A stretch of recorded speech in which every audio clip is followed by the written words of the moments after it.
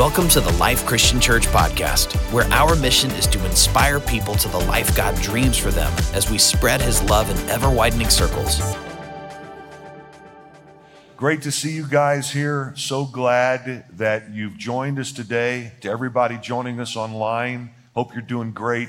So happy that you've joined us. So I will just let you know that our worship time was just a little abbreviated here at the beginning of our service because, as I think you know, most of you, we're going to close our time today with communion, have an extended time of worship then. Between now and then, I'm going to teach for a little while, okay? So this past August, while on my study intensive, I visited the Rijksmuseum in Amsterdam. The most famous part of this museum is its collection of paintings by the Dutch masters. And the most famous painting from the Dutch golden age of painting is Rembrandt's masterpiece, The Night Watch. Rembrandt painted The Night Watch in 1642, and it is magnificent. It's hard for you to get a sense of the scale of this painting, but it's probably best to say that it's hugely magnificent because Rembrandt designed this painting to be 14 and a half feet wide by 12 feet high, and it dominates the hall, the magnificent hall that celebrates the Dutch masters, and it's just stunning. Well, much to my surprise, as I read the placard beside the painting, I learned that when Rembrandt painted the Night Watch in 1642, that it actually was larger than it now is. He painted this painting to fit on a particular wall in a particular place, the name of which I can't pronounce, a banquet hall, where it hung for a number of years. But in 1715, the Night Watch was moved from where it was originally placed to the town hall, which is now the palace on Dam Square. Yes, the square around which Amsterdam is built is called Dam Square. But anyway, the painting turned out to be too large for the wall in the town hall. And so some brilliant folks, the folks moving this painting, decided that they would cut off 3 of the edges in order to fit the masterpiece, the Night Watch, on the wall that they wanted to place it on. And so it so happened that when I was there had been a scientific recreation where they attempted to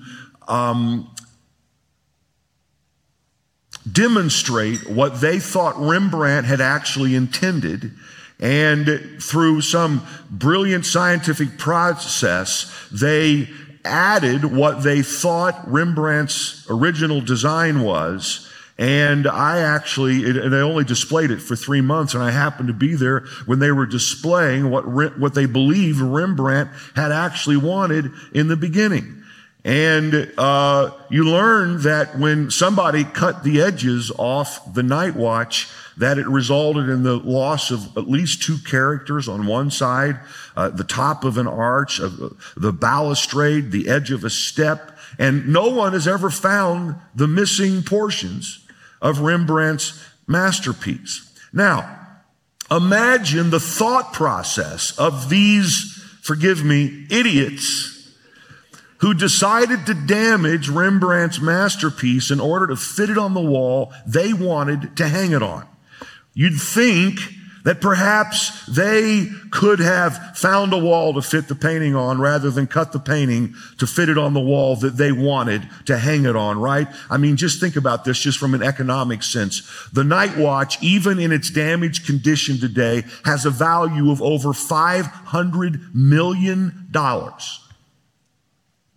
So, if you were able to buy the painting, it would make more sense for you to tear your house down, rebuild your house, to have a wall to display the painting, and you'd still have hundreds of millions of dollars of value left over. In fact, I suspect that you could tear down the palace on Dam Square in Amsterdam and rebuild the palace in order to get the right wall to hang this painting on, and you still would have made a wise economic decision. See, you just have to think that there's something wrong with somebody who's saying, I'm just going to cut off a few feet here and there so I can fit this painting into the reality that I want it to be displayed in. Now, here's a very simple statement that I want to make, and I want to expand on at some length in today's teaching. When it comes to how God designed the world, don't mess with his masterpiece. So last week, we launched the third trimester here at TLCC with a new teaching series called Ancient Wisdom, Learn the Secrets to a Fulfilling Life. And this teaching is based on the wisdom of Solomon and other wise and anointed sages found in the Old Testament book of Proverbs. A proverb, at least in Scripture, broadly speaking, is a short, pithy statement that describes some way that God made the world to work.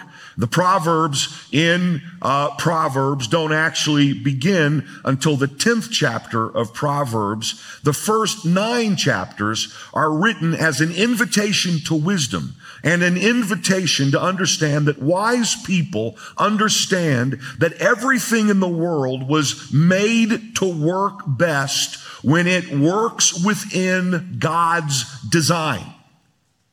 One of the ways that this invitation to wisdom is offered in the first 9 chapters of Proverbs, before we actually get to the actual Proverbs, is through the personification of wisdom in a woman who is called Lady Wisdom. She's called by different names, but that's, I think, the way that she's most often referred to by scholars. Lady Wisdom. Lady Wisdom is introduced in Proverbs chapter 1 like this. Out in the open, wisdom calls aloud. She raises her voice in the public square. On top of the wall, she cries out. At the city gate, she makes her speech. How long will you who are simple love your simple ways? She asks. How long will mockers delight in mockery and fools hate knowledge? Repent at my rebuke.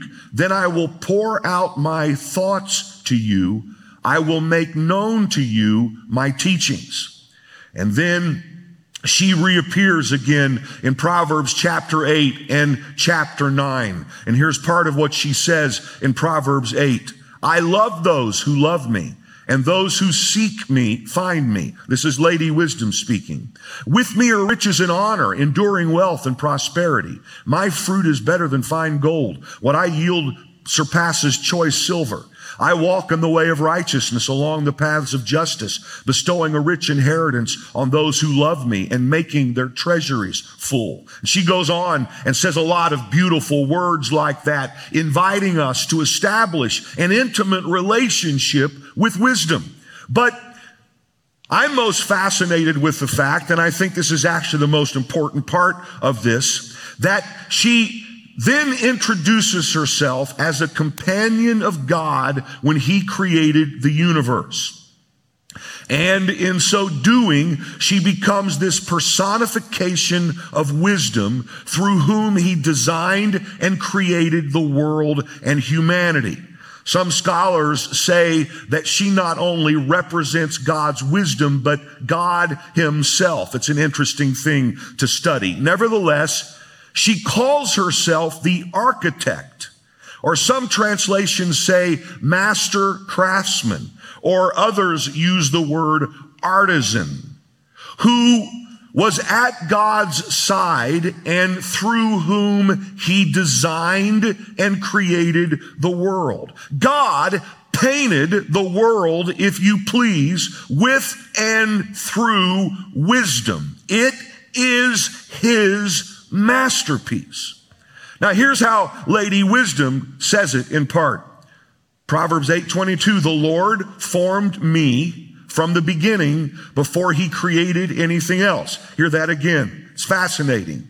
Lady Wisdom said that the Lord formed me, wisdom, before he created anything else. I was born, she says, before he had made the earth. I was there when he established the heavens, when he drew the horizon on the oceans. I was there when he set the clouds above, when he established springs deep in the earth. I was there when he set the limits of the seas so they would not spread beyond their boundaries. And when he marked off the earth's foundations, I was the architect at his side. Again, another translation says, I was the master craftsman at his side. Another translation said, I was the artisan at his side. I was his constant delight, rejoicing always in his presence. And how happy I was with the world he created, how I rejoiced with the human family. I can't help but find myself moved by this description of wisdom as the artisan or master craftsman or architect, that God created the masterpiece of creation through. Tremper Longman III, in his marvelous commentary on Proverbs, writes, the major point of these verses seem to be that creation and wisdom are inextricably bound. I want you to see the connection again. Creation and wisdom are inextricably bound. Thus, if one wants to know how the world works and thus to successfully navigate life, one had better know this woman, which is the Lord's wisdom and the Lord himself. So, Lady Wisdom is essentially saying, I can tell you how God designed the world to work. I can tell you what he intended, what he wanted it to look like, how he wanted it to operate. And if you have a relationship with me, she says, you can live life the way it was meant to be lived. And I like as she says this, that she describes herself as being happy at God's side as he created the world. You have to remember that when God created the world, he created it with immense joy. At the end of every day, he's saying it is good. When he created humanity, he said it is very good. At one point in the Old Testament, God is described as rejoicing in creation as the sons of God, presumably the angels, shouted with joy. And Wisdom said, I was there as he created the world, and I was so happy with what God made. And the most important thing is, God was very happy with what he made. He was happy with what he painted. He knew what he wanted it to look like, and he was pleased with it. I was the architect at his side. Again, Proverbs 8:30. I was his constant delight, rejoicing always in his presence. And how happy I was with the world he created, how I rejoiced with the human family. And so, my children, listen to me. For all who follow me, my ways are joyful. Listen to my instruction and be wise. Don't ignore it. Joyful are those who listen to me, for whoever finds me finds life and receives favor from the Lord. So you have to get this picture. God, through the artistry of wisdom, designs and creates this masterpiece of the world. But sadly, since the very beginning, human beings have been trying to find ways to fit this masterpiece into their world rather than designing their world around the masterpiece. And see, this is called foolishness. You can understand why God would ask a human being who questions him and his ways, hard questions in response. There's this famous passage from Job where Job, one could say understandably, in a way that's only human, is throwing questions at God. Job is not very happy with the way God runs his world at this point. But God responds by saying to Job, who is this that obscures my plans with words without knowledge? Brace yourself like a man. I will question you and you will answer me. Where were you when I laid the earth's foundations? Tell me if you understand. Who marked off its dimensions? Surely you know.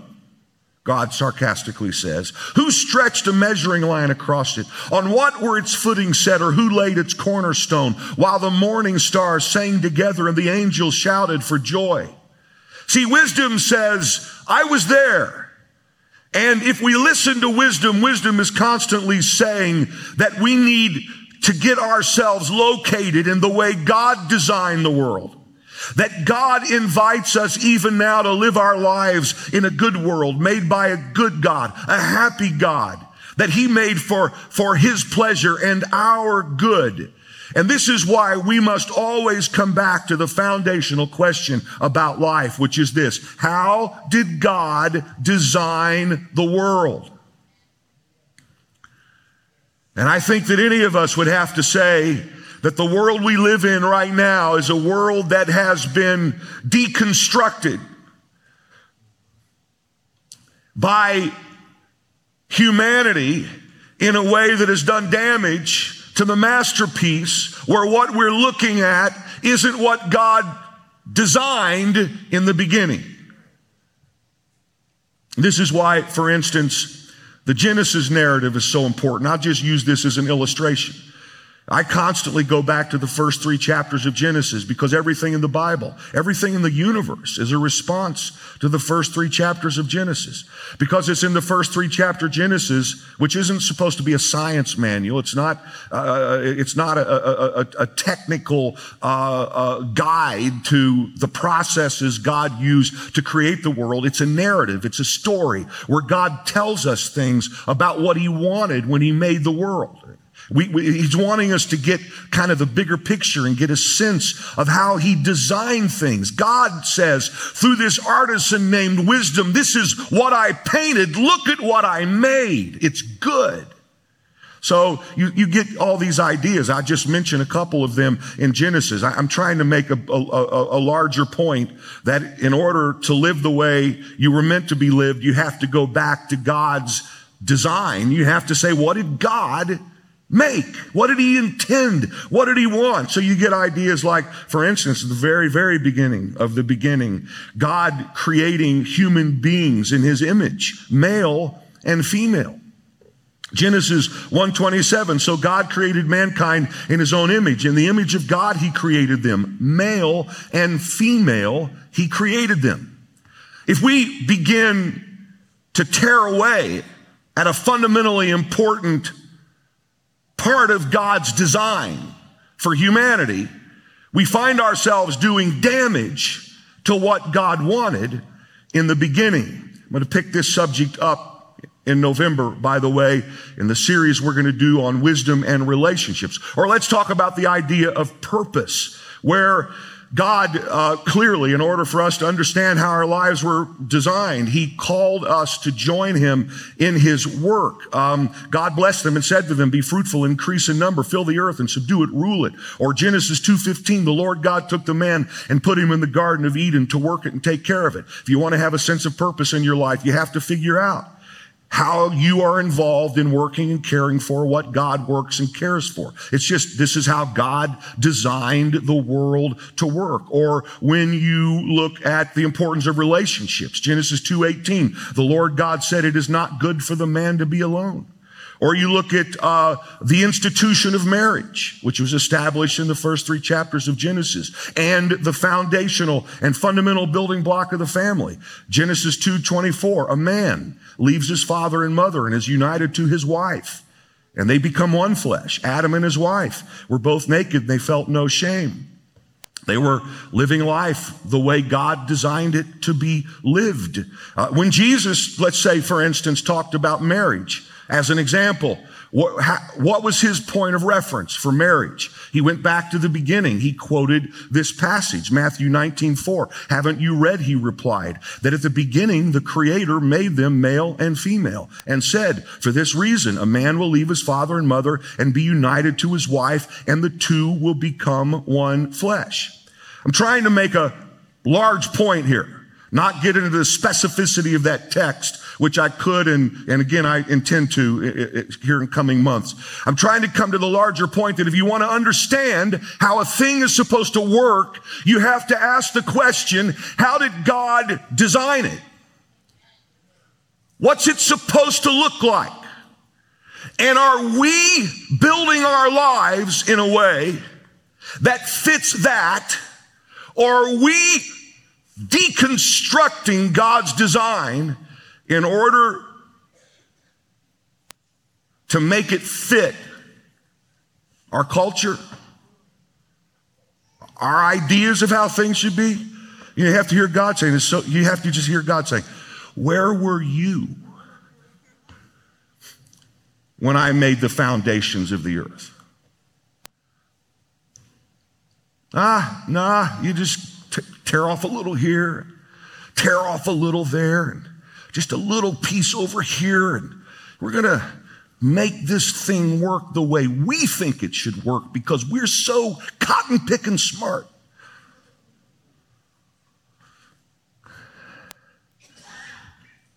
You just look at, some of the impact of decisions that do damage to God's design in the last 10 or 20 years in our culture.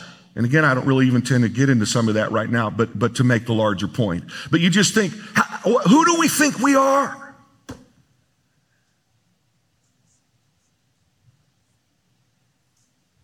God designs this world and says, whoo, look at this. And here we are.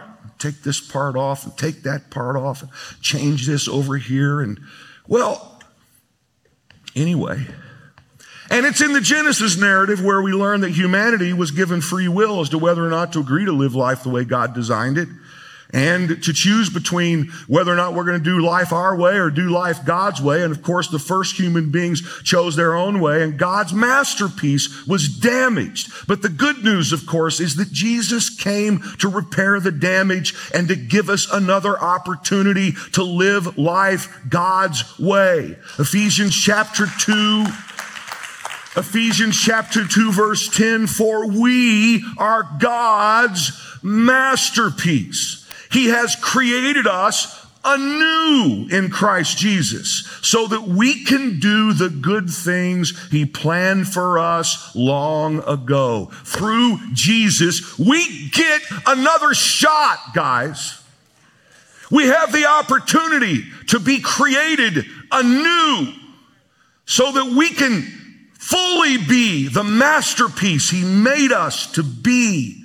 Now here's the deal. I've already said it. When we don't live according to God's design, when we don't do the good He planned long ago, we have something less than what God planned for our lives. So this is what wisdom says. And see, before you get into the Proverbs in chapter 10 through 31, this is the way Proverbs is set up. I hope you don't find it boring, but this is the way it's set up. It's Lady Wisdom saying, this is how life works. So when you get into the Proverbs, it talks about things like how business works and how we're supposed to think about and use money and how to have a healthy emotional life and how to care for the poor and how to make good decisions and how to plan for the future and how to serve your spouse and how to raise your kids and all of that stuff. You're supposed to think about it with this bigger idea in mind. We start with the bigger picture. And we have to decide at some point, do we want to do things God's way, or we want to, we're smarter than He is, and we're gonna do it another way. We have to figure that out. Each of us have to make that decision, and then it gets applied to every area of our lives. C.S. Lewis, in his brilliance, said, there are only two kinds of people in the end. Those who say to God, thy will be done, and those to whom God says, thy will be done. And the fact is, God is set things up to say that to you if that's what you want. So, I can see some of you are trying to get your mind around that statement. There are two types of people. There are people who say, thy will be done. And there are people to whom God says, thy will be done. Have it your way. Tear a little off here, tear a little off there. Just kind of take my world and make it fit into your world. If that's what you want, God says you can have that. I set it up that way. You can make that decision. Or you can live the masterpiece.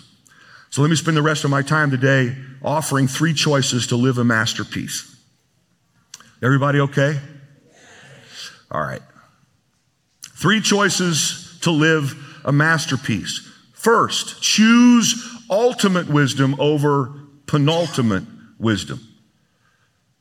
Last week I defined what I'm calling ultimate wisdom like this. Ultimate wisdom is understanding how God designed the world to work. I tried to make the point that it's possible for someone to have wisdom about a thing, but not to have wisdom as it's described in Scripture. Let's just say, for instance, Bill Gates has wisdom. Wisdom is often defined as understanding how something is meant to work. He has wisdom about how to build a personal computer, wisdom about how to build a company, wisdom about how to build a charity. But does that mean at the end of the day that he has what I'm calling ultimate wisdom?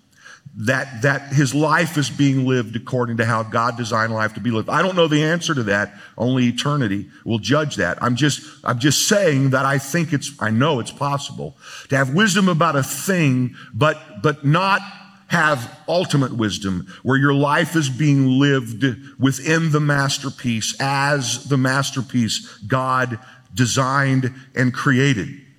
And so I tried to make that point last week. Let me make the point a little differently this week, which is to say, don't settle for penultimate wisdom when you can have ultimate wisdom. I was actually reading something a few weeks ago, and I saw someone use the word penultimate as something less than ultimate. And I thought the editor of the book had somehow let that pass. And then I looked it up and discovered I'd always used the word penultimate wrong. I'm sure all of you know this, but in fact, I'd been using it wrong for many years. I always thought penultimate was beyond ultimate, but in fact, penultimate is less than ultimate. The word literally means second or next to, and technically it means next to last. I'm using it a little different today, so penultimate is not beyond the ultimate. It's the thing next to ultimate. It's not the zenith. It's second to zenith. And I think here's why I'm saying this. I think that it's the inclination of many of us, and especially probably pastors, preachers, people studying Scripture and teaching about it, tend to want to frame everything in terms of right and wrong. Sometimes, though, I think it's better to frame the issues of life, particularly controversial and difficult issues, in terms of ultimate good or penultimate good. In other words, is this the absolute best, or is this something less than? And penultimate means it's second. It's not ultimate. It's less than ultimate. So is this best or is it second best? Or is this more and better, or is this less than and worse? So when you look at Rembrandt's masterpiece as it's been now displayed since 1715, even though it was damaged, it's still glorious. It's just not what Rembrandt designed. And I think all of us would have to say, if you appreciate art at all, and I'm learning to more and more as the years go on, you have to say, it seems that in order for us to have the absolute best possible case, we should have what the artist actually designed. And I think that we need to think about life in that way. I think that we need to always be asking the question, what do we want? Do we want something that's best or something less than best? And sometimes we need to come to discussions of right and wrong, but for now, let's just frame it in terms of what did God actually want, with the assumption that that's what's actually best for us. And that's what we teach our kids. And that's how we think about life.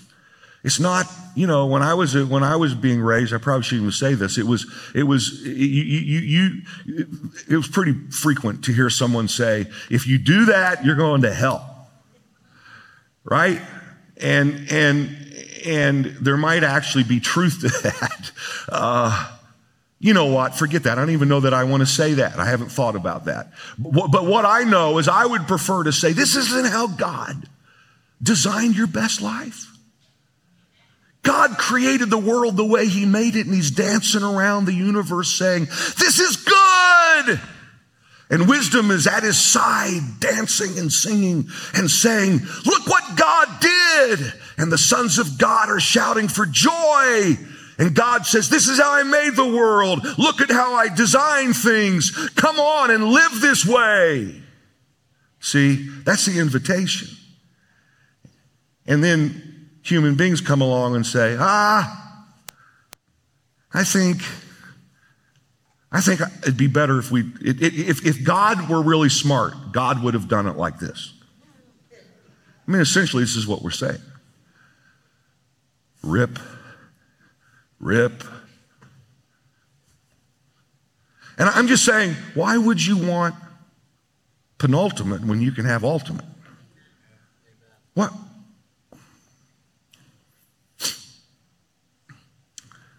The most important verse in Proverbs, I taught about it last week, but it's so central to Proverbs. Again, before we get to Proverbs, we've got to talk about this bigger idea.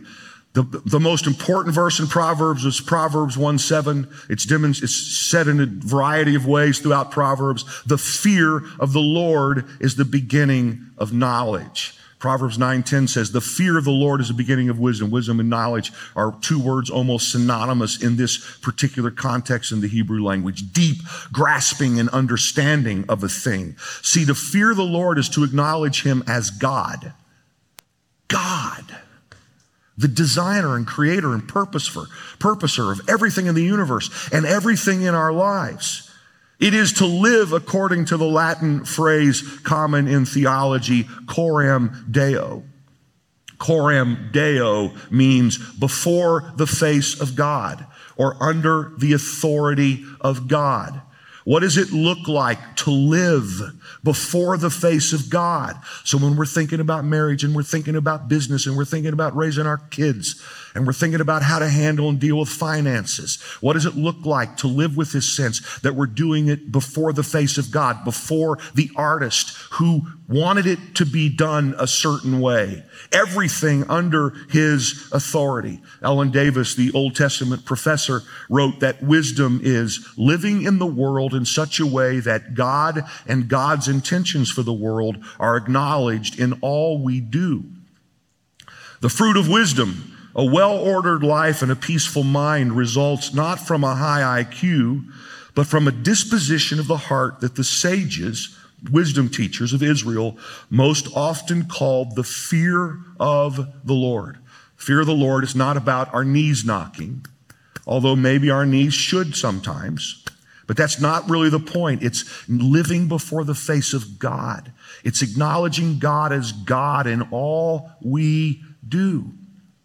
Here's a glimpse of the importance of this and its benefits in Proverbs. You ready? Proverbs 2:5-6. You will understand the fear of the Lord, Lady Wisdom says, and find the knowledge of God. For the Lord gives wisdom. From his mouth come knowledge and understanding. Proverbs 8:13. To fear the Lord is to hate evil. Proverbs 10:27. The fear of the Lord adds length to life. All the social science surveys, by the way, actually show that if you live according to Proverbs, if you'll do life that way, in fact, there's a probability of living a longer life. Maybe I'll get into that in the coming weeks. Proverbs 14:26. Whoever fears the Lord has a secure fortress, and for their children it will be a refuge. The fear of the Lord is a fountain of life. Proverbs 15:16. Better a little with the fear of the Lord than great wealth with turmoil. Proverbs 16:6.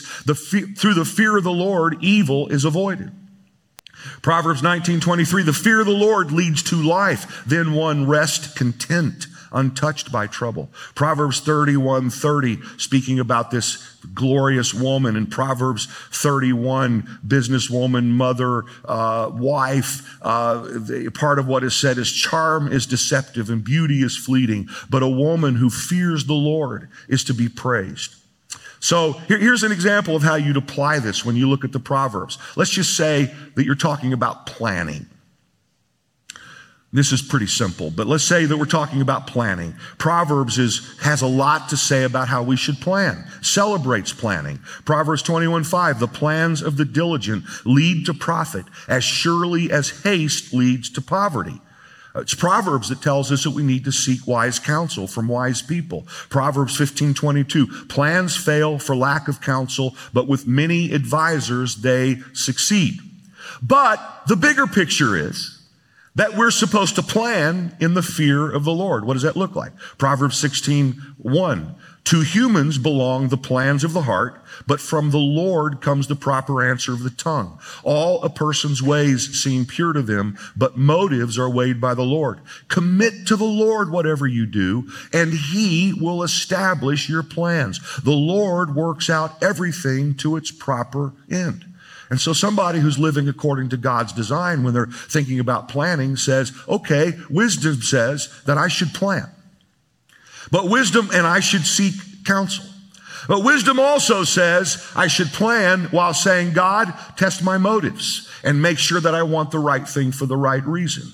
Lord, give me wisdom. Help me, give me an understanding beyond my human understanding to help me make these plans. Lord, I submit these plans to you. You're God. If you want something different than what I've done my best to plan, but if you want something different than what I've planned, here, Lord, I offer it up to you. I know that you love me. I know you've got bigger things going on than what I understand. I want to fit in your plans rather than fit you into mine. So you understand? You plan in the fear of the Lord. You do it before the face of God. And we could apply that principle to every proverb in Proverbs. All right, here's the second choice to live a masterpiece.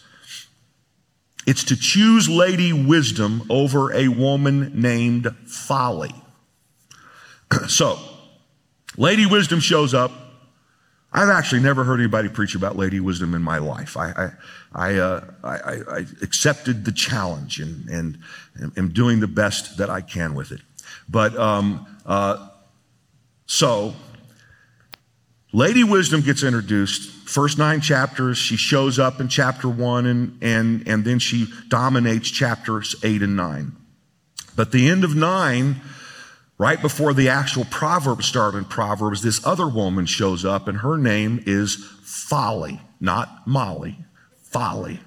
And here's what it says, Proverbs 9:13. Folly is an unruly woman. She is simple and knows nothing. She sits at the door of her house on a seat at the highest point of the city, calling out to those who pass by, who go straight on their way. Let all those who are simple come to my house. To those who have no sense, she says, stolen water is sweet. Food eaten in secret is delicious. But little do they know that the dead are there and that her guests are deep in the realm of the dead. So who is Folly? Tremper Longman writes, she is best understood as a metaphor for all the false gods and goddesses that provided such a tremendous illicit attraction to the Israelites. In the same way that personification gives wisdom a theological dimension, so also folly is more than simply a mistaken way to act or speak. They represent, Lady Wisdom and this woman named Folly represent diametrically opposed relationships with the divine and alternative world views. So to make it simple, and I've done quite a bit of reading on this, trying to get my arms around it, and I hope I can just make it simple. Essentially, there are 2 world systems. There are 2 ways of approaching life.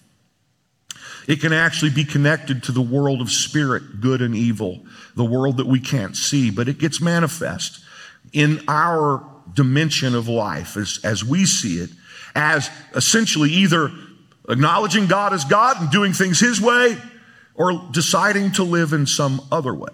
It's good and evil. It's wisdom and folly. And folly will tempt us each in our own way with something illicit, something stolen, something that is alluring and attractive and delicious in the moment, but that ultimately leads not to life, but to death. It's something that looks good. Folly is postured in this text as an attractive woman calling to the simple-minded. What does that look like for us? Well, it could be a relationship with a literal person. It could be cutting corners in business. It could be not honoring God with our finances. It could be flirtation with an alternative worldview that opposes the teachings of Scripture. It could be giving into the temptation that our culture offers us to tear away at God's designs and buy in and give up the battle and just say, okay, I guess that's just how things are going to be. But the secret to saying no to folly is to say yes to Lady Wisdom. Wish I had more time just to deal with this. But the secret, always, guys, the secret to saying no to the negative thing is to say a resounding yes to the positive thing. And the way that we say no to this woman named Folly is to love wisdom. It's to be in relationship with wisdom. It's to pursue wisdom. In fact, Lady Wisdom lets us know that she wants to be sought for, but she's easy to find. Proverbs 8:17, I love those who love me and those who seek me find me. She says, I want you to come after me, but I want you to find me. It reminds me of me and Sharon's relationship in the early months. You're going to have to chase me, she said, essentially, without saying that. And I did, but the other thing that's really wonderful, she wanted me to catch her. So this is a good thing. It's worked out. Lady Wisdom is saying, I want you to chase me, but here I am. If you chase me, you'll find me. See, we never just say no to something. We're saying yes to something better. In fact, it's like, again, I'm trying to make a larger point, but here's an example from Proverbs that part of how we are helped to not stray in our marriage is to invest or say yes to the relationship with our spouse. It's not just saying no to the thing we shouldn't do. More than that, it's saying yes. So here's a pretty graphic, almost erotic passage from Proverbs 5. Proverbs 5, the lips of the adulterous woman drip honey, and her speech is smoother than oil. But in the end, she is bitter as gall, sharp as a double-edged sword. And then wisdom counsels the young man who's listening, drink water from your own cistern, running water from your own well. Then it gets really graphic. I won't read it, but it says, may your fountain be blessed and may you rejoice in the wife of your youth, a loving doe, a graceful deer. May her breasts satisfy you always. May you ever be intoxicated with her love. Why, my son, be intoxicated with another man's wife? Why embrace the bosom of a wayward woman? For your ways are in full view of the Lord. This is all being done before the face of God, and he examines all your paths. So he's not just say no to what you shouldn't have. He's saying, pursue what you do have. Go after it. Appreciate it. Be intoxicated with the love of your wife, or we could apply it to either spouse. Do you get the larger point? The way we say no to folly is not to focus on folly. It is to say yes to God. One other thing along those lines, Augustine, in something I think is brilliant, and I have to decide whether I'll say this in second service or not. Augustine, the great philosopher, pastor, one of the great thinkers in all of Western civilization, when he came to the point of his conversion, the final thing that he knew he had to give up was he had numbers of relationships with women. And he knew that for him, that he would be called to chastity. And he's struggling with this mightily. But all of a sudden, at his moment of conversion, he gets a picture of chastity in his mind as an attractive woman. In fact, David Brooks writes about it in The Road to Character, and he uses the word a fecund woman. Fecund means, among other things, voluptuous. I hope I'm not embarrassing anyone other than Sharon here today. But understand, he's struggling to say no to the beautiful women he's been with and desires. And in order to say no to them, he gets a picture of chastity in his mind as a woman more beautiful than the women he's saying no to. The point is that in order to say no We have to see the attractiveness, the beauty, the masterpiece of God's design and plan as to whatever issue we're dealing with in our life. When we say yes to Lady Wisdom, we're saying yes to something more beautiful than all the illicit attractions of folly, all the things that would take us away from God's way. We're not just saying, no. We're saying, I understand that if I live life God's way, life's going to be better. I understand this is the way God designed things. I understand that God, through this artisan named Wisdom, painted the world to be viewed in such a way, and I don't want anything less than that. We're attracted to the beauty of wisdom. And finally, we choose Jesus over everything. And I've run out of time, so I'll just be brief about this. Again, this is one of these, I kind of view last week's message and this week's message as kind of introductory to this trimester. I hope to get into this a little bit more, but there's this amazing thread in the New Testament about Jesus becoming the ultimate personification of wisdom. Jesus becomes Lady Wisdom. In fact, he described, there's that famous passage where Jesus is being accused by the religious leaders of having too much fun. He was enjoying eating and drinking, whereas John the Baptist didn't.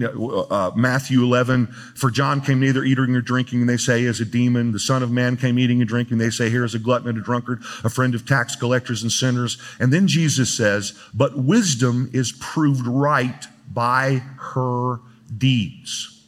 He's very clearly pointing back to Lady Wisdom. And he's saying, Lady Wisdom is being proved right by the way I'm conducting my life. In other words, I know how things are supposed to be. And I'm living accordingly. You can criticize me if you want to, but I'm here enjoying dinner with my friends, and Lady Wisdom is being proven right by what I'm doing. It's a complicated kind of subject, but it's fascinating. But Jesus becomes a personification of wisdom, and part of what happens, we're taught in Scripture, is that when we receive Jesus, when the Holy Spirit comes in and dwells our lives, we actually receive the spirit of wisdom. And this is, as with everything else with the gospel, this isn't self-help stuff. When you read the Proverbs, it's not just like, okay, now I need to understand I need to do this, this, and this, and this. Yes, we do understand we need to do this, this, and this, but we need to understand that through Jesus, the Holy Spirit now is going to help us do this, this, and this in a way we couldn't do if we weren't being helped. So Jesus, 1 Corinthians 1:20 says, has become for us wisdom from God. Apostle Paul prays in Colossians 1:9 that God would fill us with the knowledge of his will through all the wisdom and understanding that the Spirit gives. You are not on your own in this quest for wisdom. If you will focus on your relationship with Jesus, the Holy Spirit will help you want the right things, and the Holy Spirit will help you live the right way.